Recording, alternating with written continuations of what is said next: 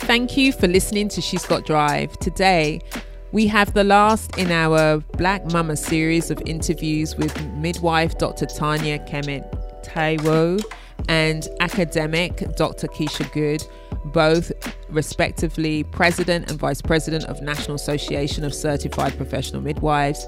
We talk about the racism faced by Black midwives, the decimation of Black midwifery, and the need to address the structural barriers for Black midwives today, and how Black midwives are an answer to the Black maternal health crisis.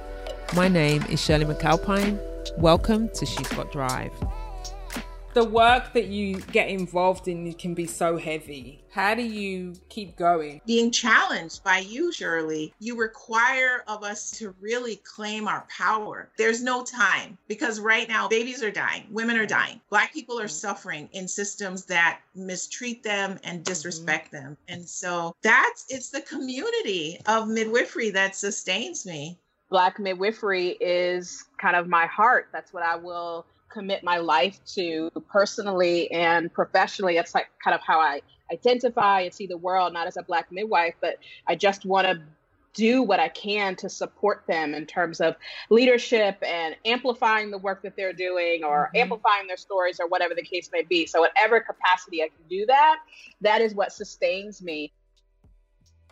So let me introduce you to my guest this week. Dr. Kemet considers herself blessed to be the mother of 3 beautiful girls who were all born in the hands of midwives. After serving as clinical administrator and staff midwife of the Birthing Project for 8 years, she became one of the founding mothers of Birth and Family Health Center, women's health clinics housed in community health centers located in medically underserved areas of Sacramento. She currently works in a federally qualified health center, continuing to care for low-income families in the multidisciplinary setting. She considers herself someone who comes from a family tradition of midwives. Before being elected as president, she served as co-president and joined NACPM Board of Directors in fall 2012. She is an assistant professor of midwifery at Bastyr University, a research fellow at the Birthplace Lab at the University of British Columbia, where she's collaborating on Giving Voice to Mother Study, a research project that examines how race, ethnicity, and birthplace affect maternity care in the US. Dr. Keisha Good joined the board of NACPM as a public member. She currently is a visiting assistant professor of sociology at the State University of New York College. Her primary research area is medical sociology, with specific attention to the medicalization of childbirth and the historical and contemporary complexities of Black midwifery in the United States. She's currently writing her book, getting ready for publication, her dissertation research, Birthing, Blackness and the Body, Black Midwives and the Experiential Continuities of Institutional Racism. Get my teeth in there. I give you Tanya and Keisha. So why don't you share with our listeners about yourself and the work you do and how you've come to do that work. Keisha, why don't you go first? Okay. So I am not a midwife, but I consider myself a Black midwifery enthusiast. I'm deeply committed to Black midwifery in the United States, and I'm a sociologist. And I came to the work because I have a background as an educator for middle and high school students, and I moved to New York City in 2008 to pursue my doctorate in sociology at the Graduate Center, and I'd intended to do research on sociology of education. So I'd originally wanted to look at how Black maternal literacy practices in terms of what Black women have in the home in terms of reading, what they're reading, how often they like to read, not literacy rates, but practices, and how that was impacting their Black children, specifically boys. And when I started researching some of the literature on sociology of education, I didn't love it. It came from, a lot of it, at the time at least, was coming from a bit of a deficit model around Blackness, which isn't that different than birth. But I just didn't want to contribute to that literature. It didn't resonate with me. So I started thinking more generally about how Black children enter into the world, how Black people are cared for as they are birthing, which got me to midwifery. Barbara Katz Rothman, sociologist, was in my department. We hadn't had a prior relationship up to that time, but she really was one of the few sociologists studying midwifery and had been doing so since the 1970s. And so I just wanted to learn more about midwifery, and I kind of asked her what was going on with the contemporary Black midwives. And she told me how few there were, and I started investigating more. And I emailed Mama Shafia from ICTC, International Center for Traditional Childbearing. She was so kind and gracious to me. I flew out to see her not long after we'd been in contact. She gave me so much history of Black midwifery. She was so kind and loving. She was kind of my favorite midwife then, my first midwife, and I have such a fond appreciation for her. And she gave me all that I really needed to know, and she connected me with a lot of Black midwives, and that's how my dissertation project got started. And once I finished, I joined NACPM as a public member in 2015 and been committed to midwifery, but specifically focused on Black midwifery ever since. Great. And just like so NACPM is the National Association of Certified Professional Midwives. The title of your thesis was? It was Birthing Blackness and the Body, Black Midwives and Experiential Continuities of Institutional Racism. It's such a very long title. A very academic title, should I say? Very academic title. Yeah. And I'm now working on that into a book. I have a contract with Columbia University Press, and that dissertation really got circulated a lot in midwifery, and we can talk about that. Great. But that was your road into where you are now and your like advocacy around midwifery. So Tanya, like share with us about you and how you came to be doing what you're doing. Yeah, it's interesting. Keisha started off saying, I'm not a midwife.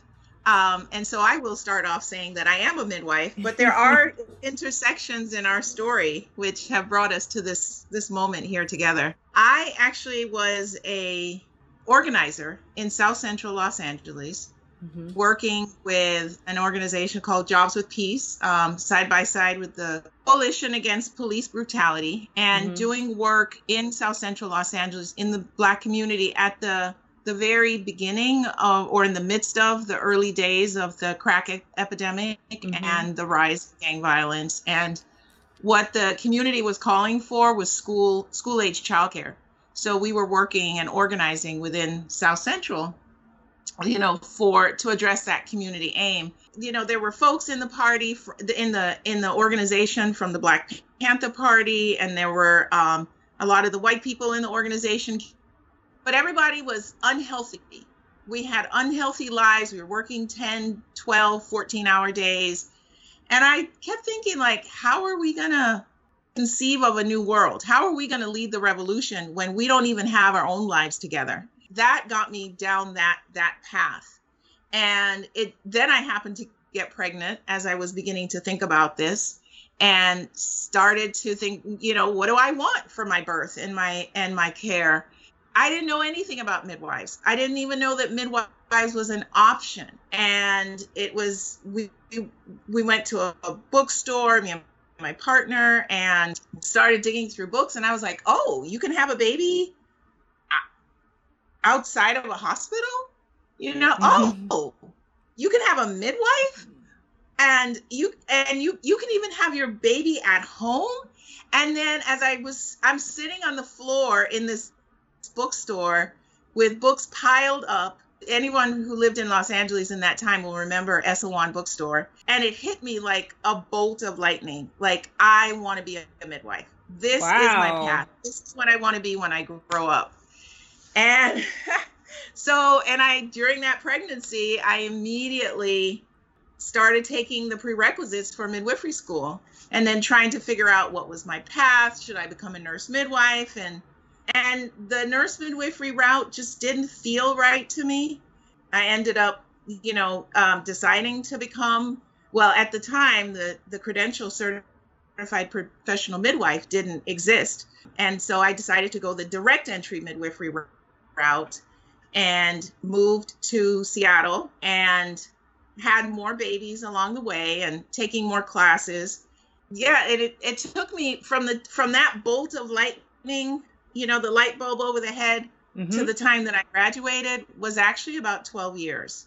So I was blessed with a health professional scholarship that briefly was available to licensed midwives in Washington State. Wow. And I got that letter, and then I called my mother to say, I'm going to midwifery school. I'm starting in 2 weeks.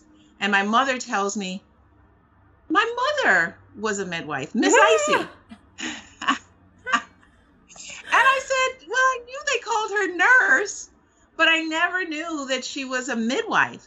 And then my mother furthermore blew me away by telling me the generation before Miss Icy, Auntie Rosie, and her sister were also midwives in Jamaica. Amazing. My story is not unique. There are so many Black women who have midwifery ancestors.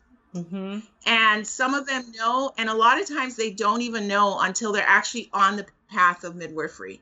And it's such a common story heard among Black midwives and doulas. And so I am definitely not unique. After midwifery school, moved to California to join the Birthing Project Clinic, a clinic that was built by Black women in the community who had a mentorship program. They were sister friends to little sisters. They connected with them for the pregnancy, birth, and the next year of the child. And those sister friends got tired of taking their little sisters to doctors' offices where they were disrespected, where they were mistreated, waiting long hours. And so they built a clinic, and then they decided that it was midwives that they wanted in the clinic. And so this was an amazing experience to be a part of a Black-led, organization doing exceptional work in the community. But that led me to really get that midwifery needed to be accessible. It needed to move out of that place where the overall white midwifery, progressive white midwifery movement had sidelined it into something that was only available to those who could afford it. And it is when that and frustration that led me to NACPM and working to really bring the CPM credential to wider recognition, Medicaid reimbursement, which will, lead to other insurance reimbursements, and also make sure that CPMs are, that the we get state legislature recognize direct entry midwifery and the CPM credential. But the place of intersection is when I was in Seattle, I read a newspaper article about Mama Shafia and called her up, and she said, come visit me. And I got on a train with my 3 little babies and went and spent the weekend with Mama Shafia. And that, because to that point, I had been, alone in Seattle, going through midwifery school, and having, this connection with Mama Shafia in Portland, Oregon, just really made me understand that I was part of a beginning movement and part of a network of Black midwives across this country. First, I want to give a shout out and send lots of love to all my listeners who have supported me with growing the show. And the way to grow the show is to share the show. If you could think about someone in your life who you believe would benefit from listening to the amazing women who I get to interview and the tools and approaches that I share with you on She's Got Drive that would help them transform their lives, then please find that person in your contacts and share an episode of She's Got Drive with them today. The other thing that I would love you to do is if you head over to iTunes and if you could rate and review the show. This is critical to having us grow the show and expand the She's Got Drive platform. Thank you so much. and let's get back to the interview. Thank you so much for sharing just how much your work as a midwife started in activism, right? The inspiration started there, and in you carrying your own baby. Tanya's sitting in a bookstore surrounded by books, having that epiphany. I totally get it, because you know what I mean? Like, he's so like, that's very like, Tanya. Very Tanya. So, and then I think what's wonderful is you speak to Mama Shafia and what she has, like her bringing the contribution that she was to both of you, and that she has provided that for many, many, many Black birth workers and Black midwives, right, over the years. So why is it so important in this moment for us to be speaking about midwifery? What, midwives and activists have been saying midwifery is an answer, have been saying, let us into the system. And is finally when the system has begun to recognize that it is in crisis. Black infant and maternal mortality have been unconscionable in this country for decades. Mm-hmm. The gift of social media, as well as the activism, the Black Lives Matter, that has really fueled a demand that the system acknowledge that it is in crisis. And so we have the community now calling for midwifery. We have the community calling for doulas. So I think that now is a moment where midwives get to say, here I am, I've been here, I've been knocking on the doors of the hospitals and, trying to get in and trying to show that there is an alternative. Anything for you, Keisha, on that one?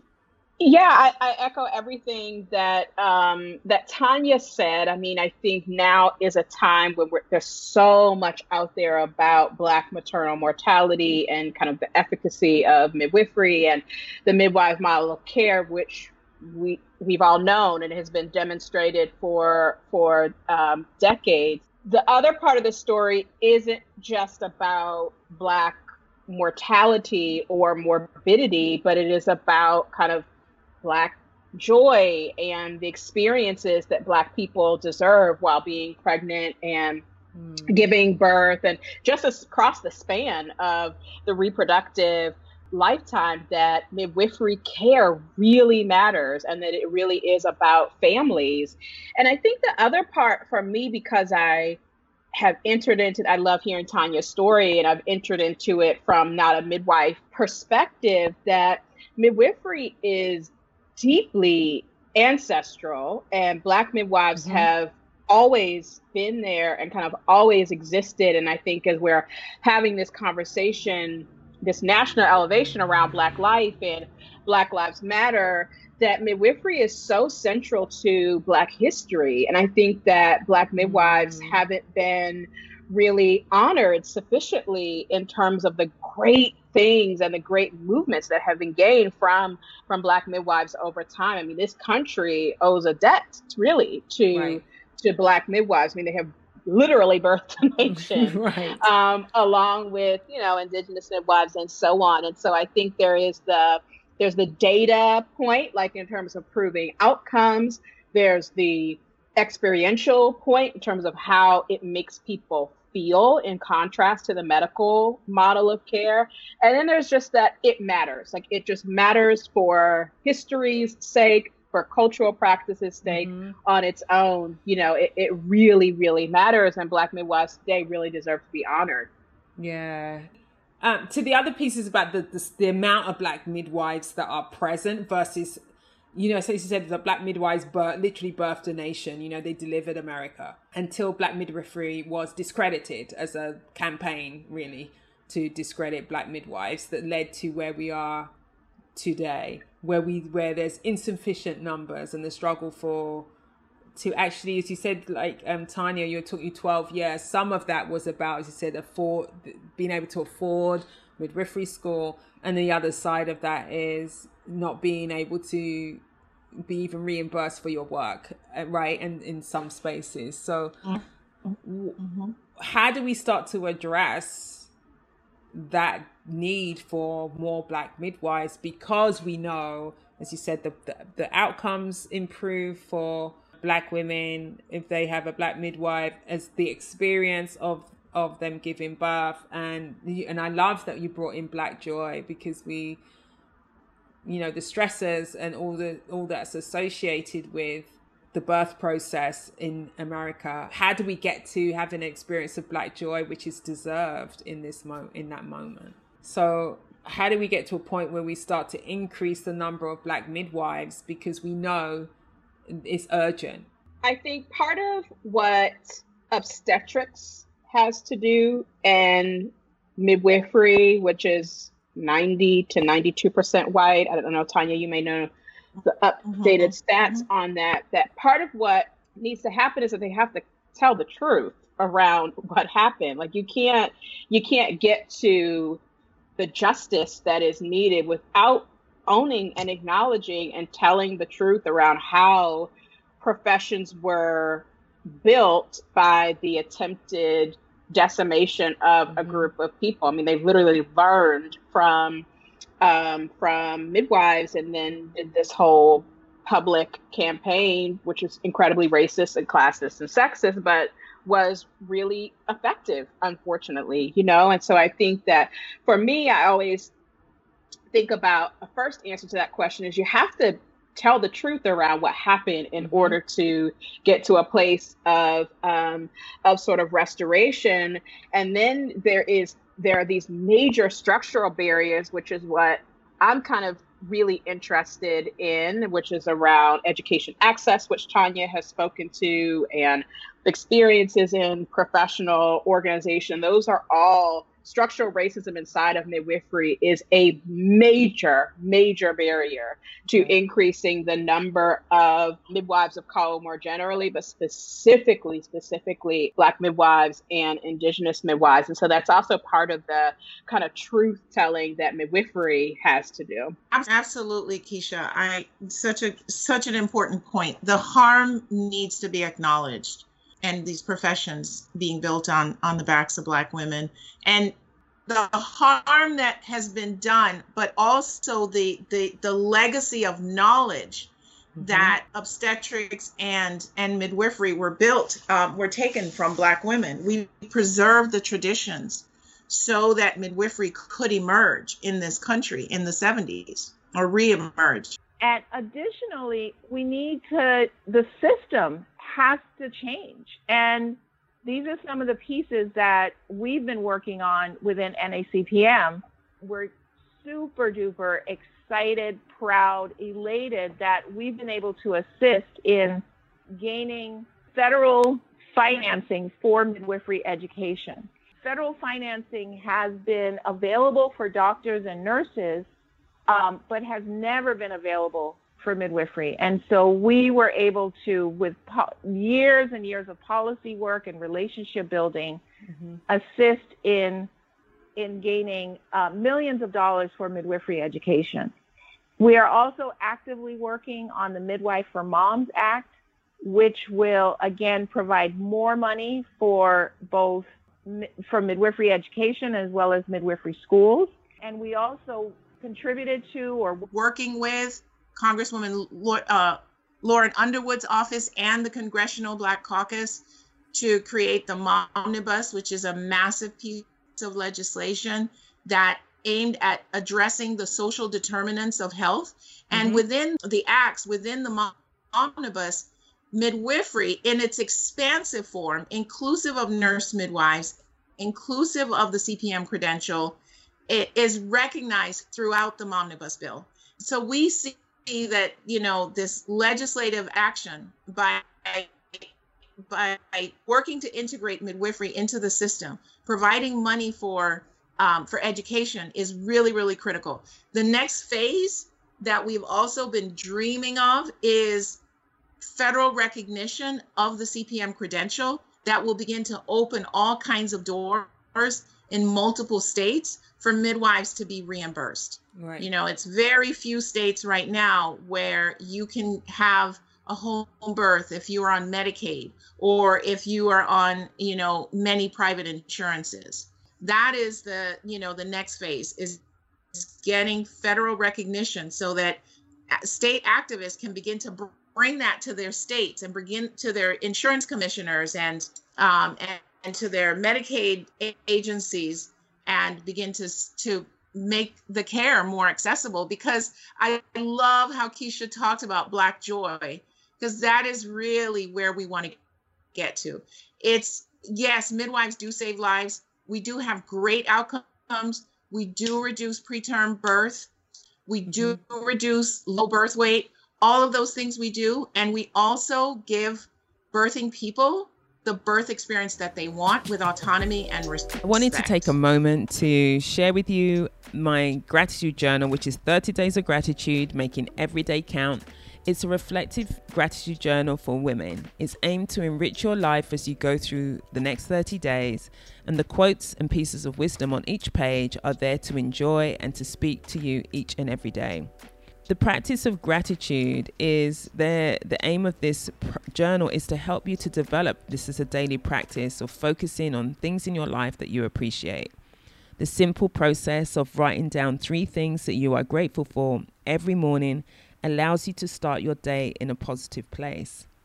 When you start a practice of gratitude, it can have such a profound effect on your mental, emotional, and physical well-being, as well as an increase in the happiness in your life. The practice of gratitude has been scientifically proven to improve our sleep, our relationships, our sense of self, and our mental well-being. And also in the journal, there's a practice of setting daily intentions.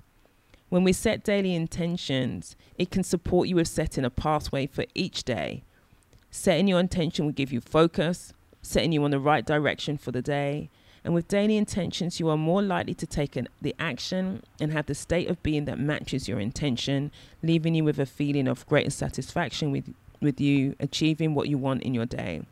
The power of intention is a focused mind. So the 30 Days of Gratitude, Making Every Day Count, is available on Amazon.com on the Sheets Drive Journals page. The link is in the show notes, so click the link. It's like $6, something like that, and then take on a daily practice. You will see that I've already started to post my daily practice on my Instagram page, so you can do it together. So order your 30 Days of Gratitude, Making Every Day Count, and let's see what positive effect it can have in your day. If I'm a Black midwife, or I am thinking about being a midwife, why is all of what you've just shared important to me? Like, what relevance does that have to me? Because I think we don't always see, the awareness isn't always there about the importance of that national work when we're working on the ground and trying to provide for in our local communities. Like, our focus can vary because it's a battleground in the local communities, right? Because we know that so many people are not getting what they need. You know this is where you began, right? In terms of your work in LA. Why should I care about all of that federal work? Why should I care about the work of NACPM? Why should I care about all of that? Oh, that's such an excellent question. And it's so easy. Like, being a midwife, it is a labor of love. There's a lot of joy, but it is a lot of work. And I think it's really hard. And especially when you have people that are coming at it from activism. And so they're okay with the low pay and being on call all the time. But I think that the midwives who are working hard in their communities need to know that there is respite, need to know that there is more, that they should be able to have time off. They should not be working out of their children's birthday parties because they have to be on call all the time to make ends meet. Right. And that we can begin to look at business models that are going to allow midwives to send their children to college so that they can be midwives. I think that gets lost when you're just busy serving your community out of love. Yeah, and your commitment to making that difference. But there is a huge cost to those Black midwives and their personal lives as Black midwifery is activism in and of itself, right? Because of the challenges that Black mothers and Black babies are facing and brown mothers and brown babies are facing, right? the federal work and the state level work that NACPM does really impacts the scope of practice of midwives and therefore their ability to really care for people. I became a part of NACPM because that work is so important. If we're talking about the ultimate goal being caring for Black people and their families, then that midwife scope of practice and being able to access people is really, really significant. So I think that NACPM's work really matters there. And I'd also say that at least the conversations that NACPM has about equity and structural racism and gender-based oppression really matters given the demographics of the midwifery population. As we talked about kind of that truth and reconciliation piece, and NACPM has some ways to go for sure, as do all of the predominantly white-led organizations do. There's a lot of room to grow there, but I certainly appreciate being a part of an organization that understands that there is no midwifery without equity. And that does require sort of shifting the power equation in terms of leadership for sure. I don't think we've said that Tanya is the president of the board of NACPM. Tanya joined the board in 2012. Longest person of color on the board. Tanya has been president since what year, Tanya? Yeah, and I'm currently serving as the vice president, but I think that, Black leadership in organizations and Black leadership on the board also really matters for midwives who are aspiring midwives, for current student midwives. It matters because it's important for people to see that there is a pathway and a vision towards their own leadership, because they should be contributing to the leadership of the profession and the direction of the profession. And so I just really appreciate that aspect of NACPM's leadership in the midwifery space, in addition to the legislation and policy work. Yeah. So are you saying that it stood out in that space in leading around the kind of diversity on the board and the commitment to equity, and it's been fairly long standing in that respect?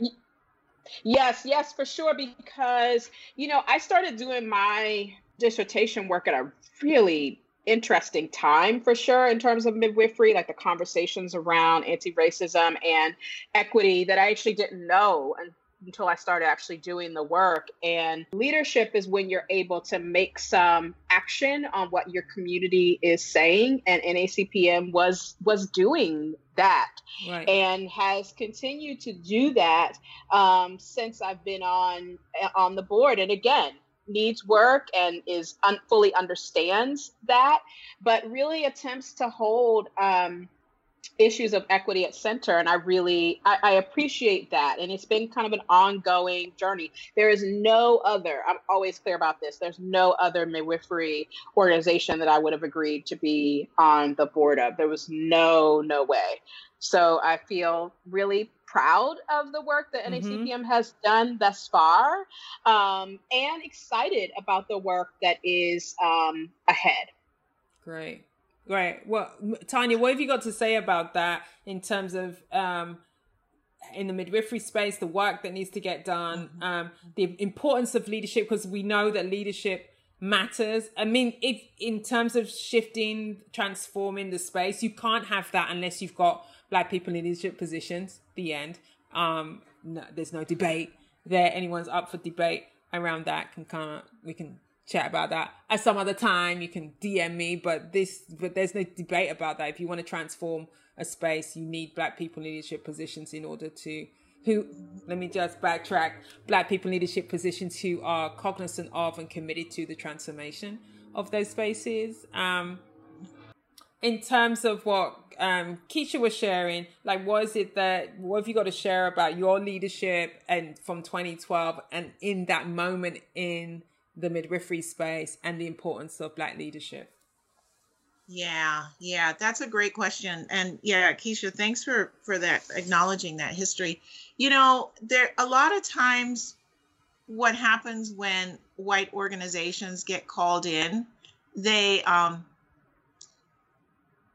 they have a tendency to think that, well, we just need one black person, and then we're done, and that black person is gonna take care of everything, or we just need a person of color.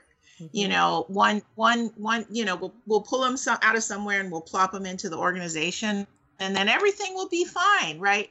And that was not the approach that NACPM took when the call came from the community to address the systemic racism that NACPM had been a party to and perpetuated within the midwifery community.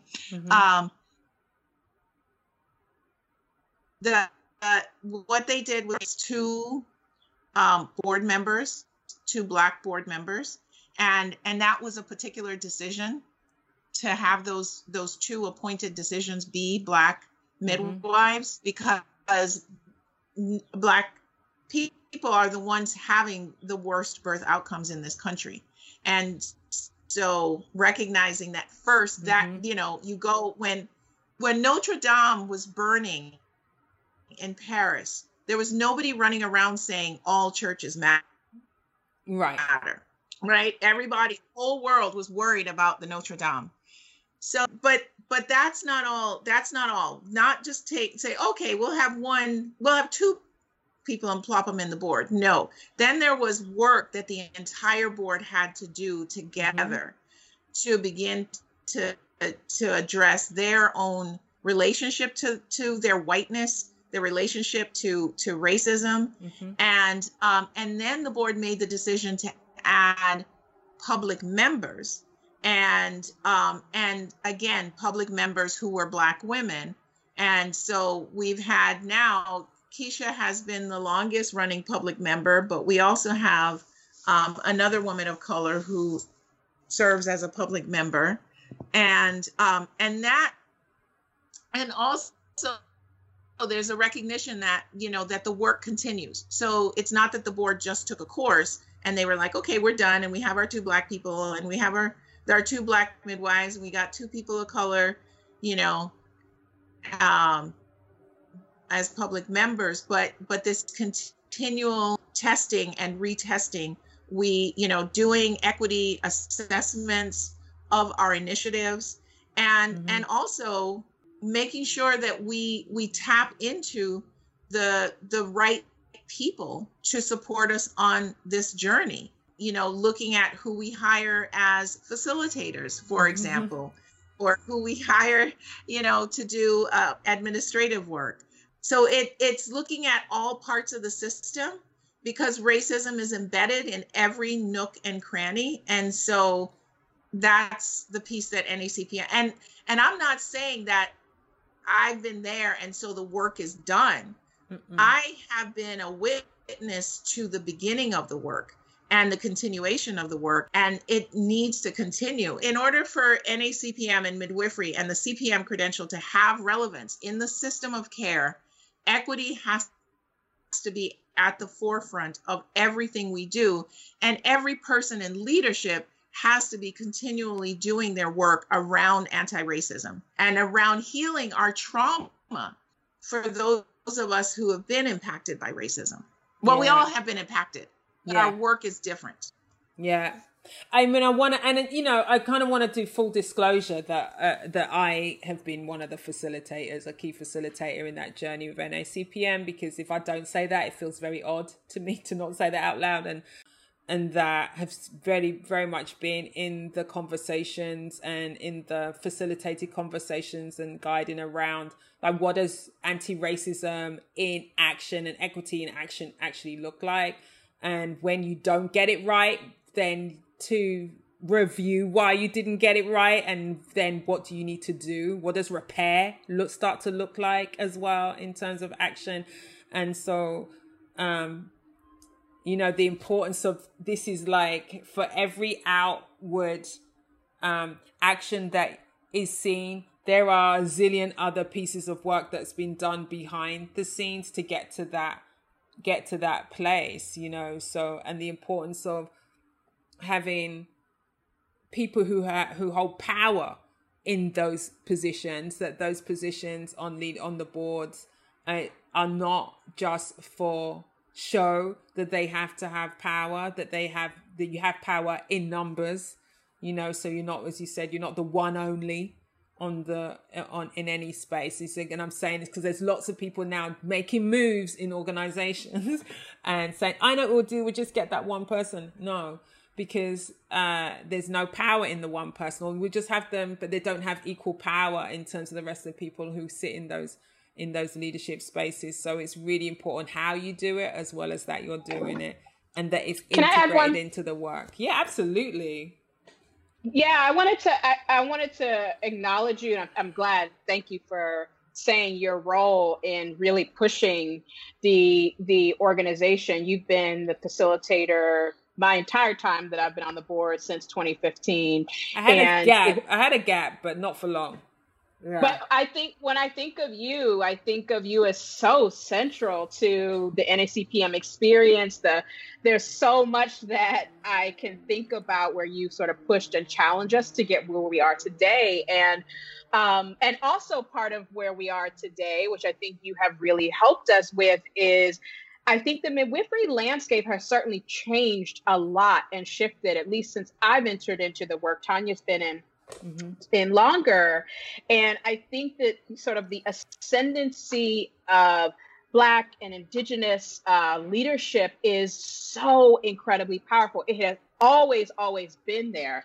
It's just that in terms of the national conversation, mm-hmm. it's so different than the last couple of years. Part of NACPM's work, going back to that conversation around telling the truth and restoration, is supporting and empowering and lifting up the work of Black-led organizations, mm-hmm. like the National Black Midwives Alliance, like the National Association to Advance Black Birth, Center mm-hmm. for Indigenous Midwifery, Black Mamas Matter, National Association of Indigenous Midwifery, if I have that correct. Mm-hmm. There are so many, the Queer Midwives Association, there are so much good work that is being done by people in the communities. And part of the work for organizations like NACPM is to support and amplify that work, because that is part of sort of the healing that has to happen. You can't just take away and then go about, business as usual, but it really is about how do we support and advance that work that's already being done? And I think that's kind of the next phase, as I see it, of NACPM's equity work. There's the internal work that mm-hmm. the white folks on the board have to do, mm-hmm. and the cisgender people on the board have to do. Right. That's the work to certainly be done, and really lifting up those that are doing some powerful work to shift equity, or to shift the national midwifery workforce. Thank you. I want to thank you for the acknowledgement. I get that. And then how Black people need the Black-led organizations, and the desire for them to grow, to thrive, and to continue to be the voice of Black people and representing Black birthing people and Black mamas. What does the allyship or being an accomplice really look like at the organizational level is what you're speaking about. There is versus the potential where some people can see it as a battleground, and it is not a battleground. It is we need to have partnerships. We need to have alliances. We need to amplify the voices. We need to open doors. When you get a seat at the table, we need to enable, right? Support. And so there's important work that the NACPM continues to do in the federal space and everything. And then, as you said, like, what's our work as the landscape is dynamic and shifting? And you're right. It's like 10 years ago, in 2010, I think, was the time when I first landed in my first midwifery space in the US, which was a conference in Wisconsin. that we were facilitating, which was about disparities in birth outcomes.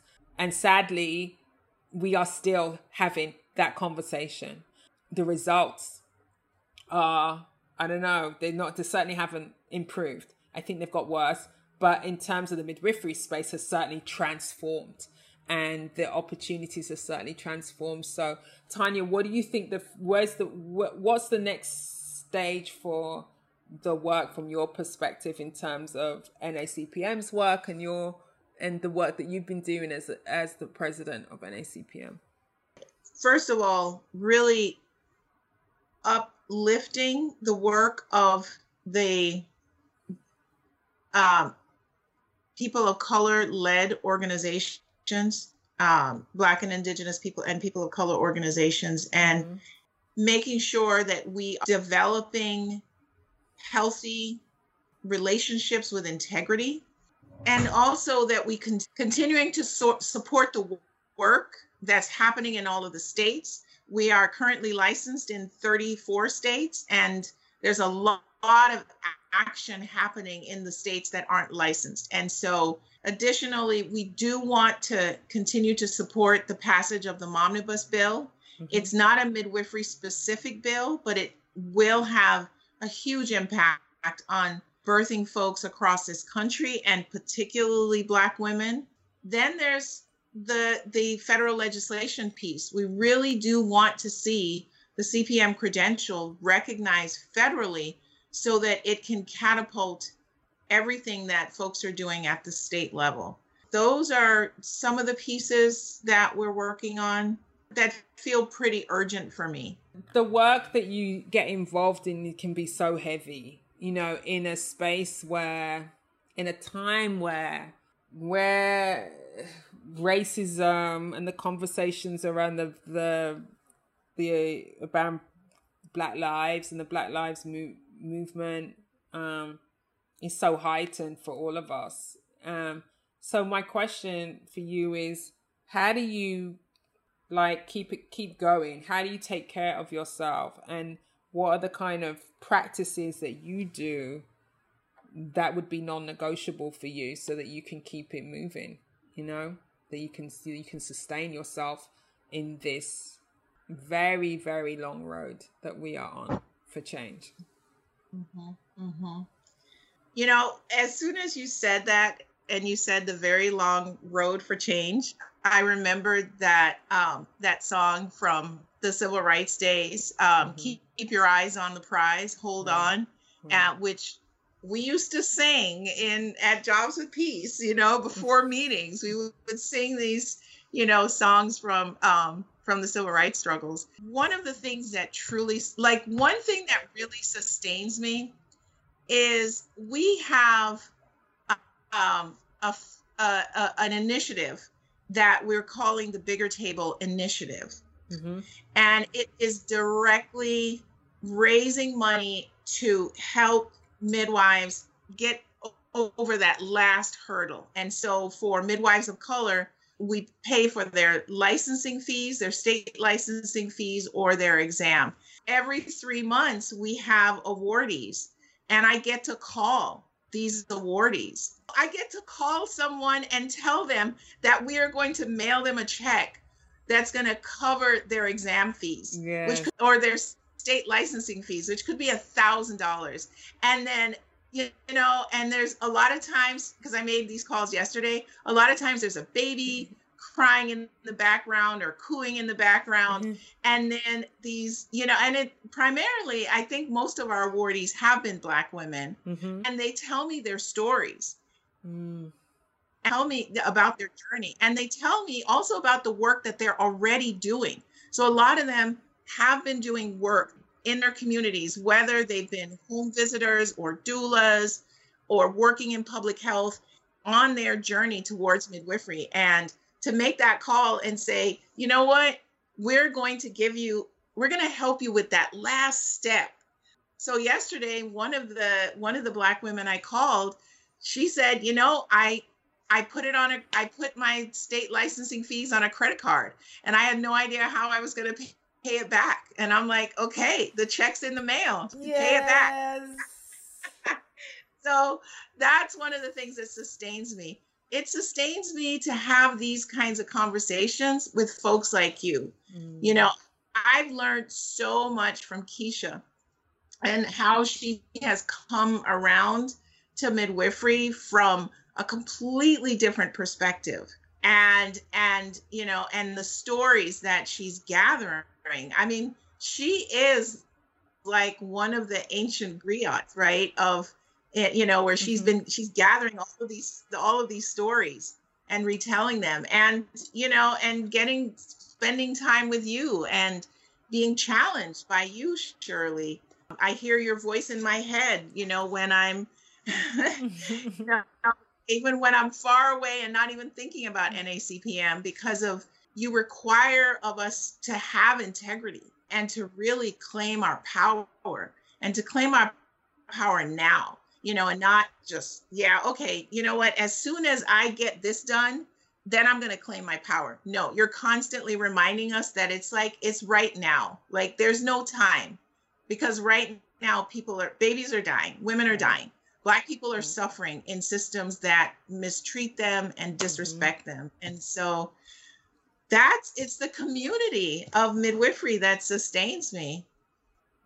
Oh, so good, so good. I love this. I love the story about the awardee of the Bigger Table initiative. That is beautiful, and that like call, like she picks up the call, and that's the result of the call. I mean, that's just like beautiful, beautiful. And thank you. So, about you, Keisha, what sustains you in this? That was so beautifully said. You know, I think about, I knew Tanya, or met Tanya when I was a student.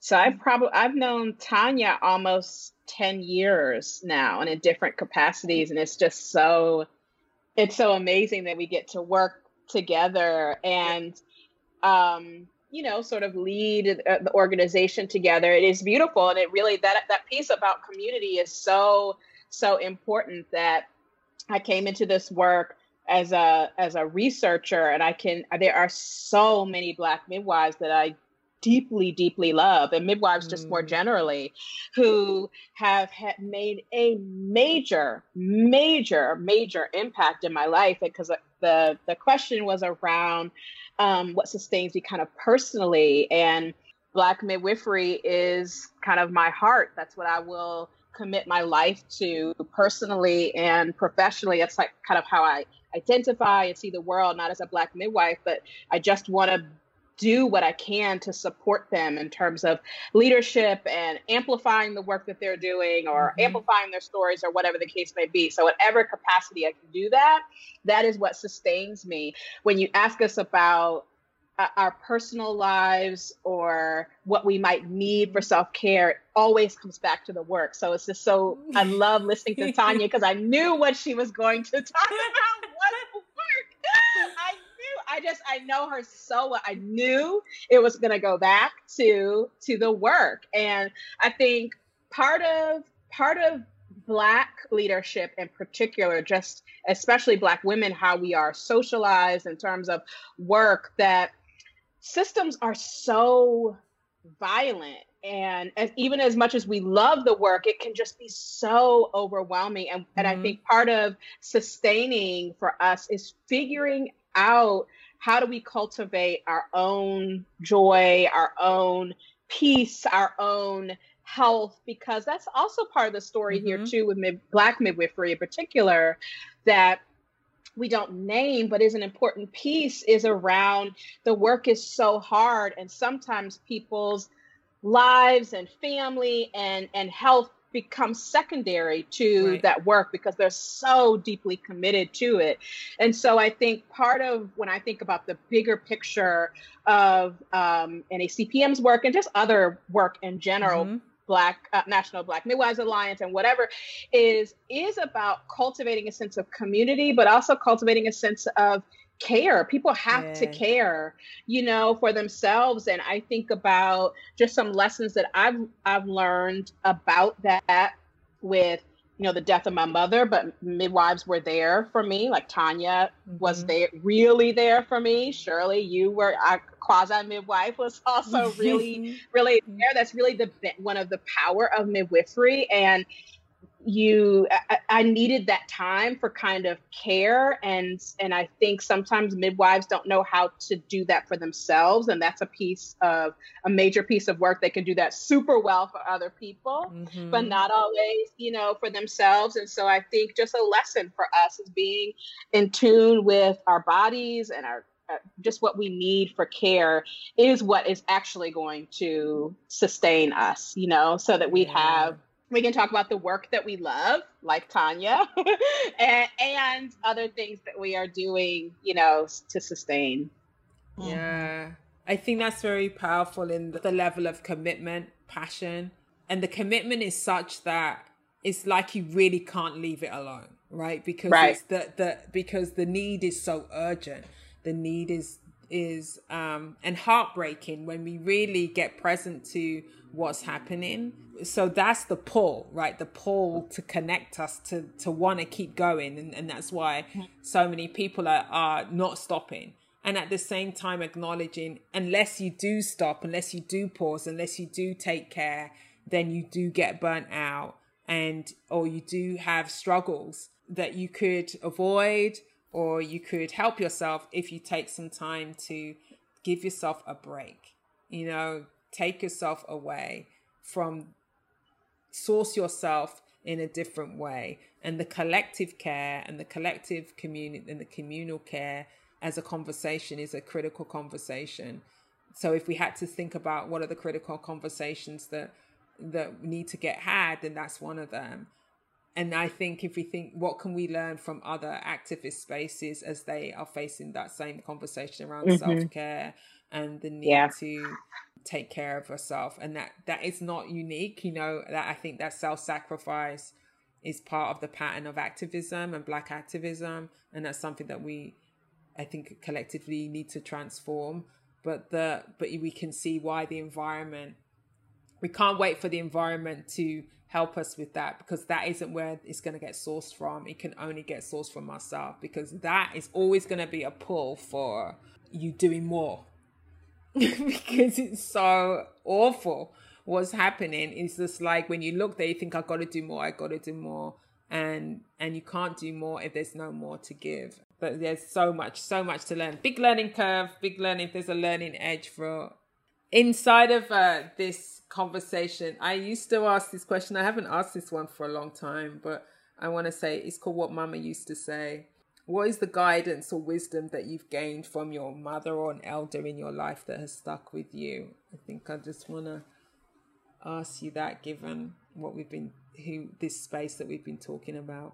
You both know that my mother passed away on my birthday, and Saturday it'll be 5 years that she's passed, which is just amazing how time flies, right? Wow. Yeah, it's just incredible. Yeah, I'll be 40 on Saturday, and it'll be 5 years since she died. It's interesting. I've been thinking about something that she used to say to me when I would scrape my knee or something on the playground. She would say, your scars are your armor.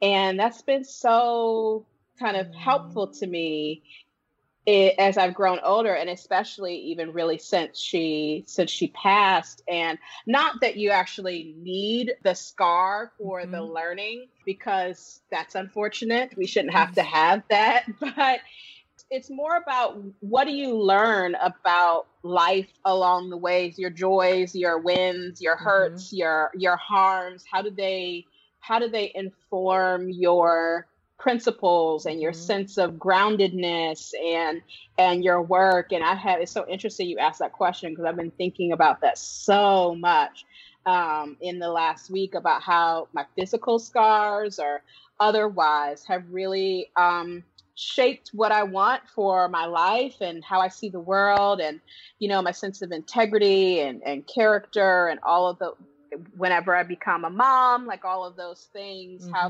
those scars have really informed that. Wow. Oh, that is so powerful. Yes.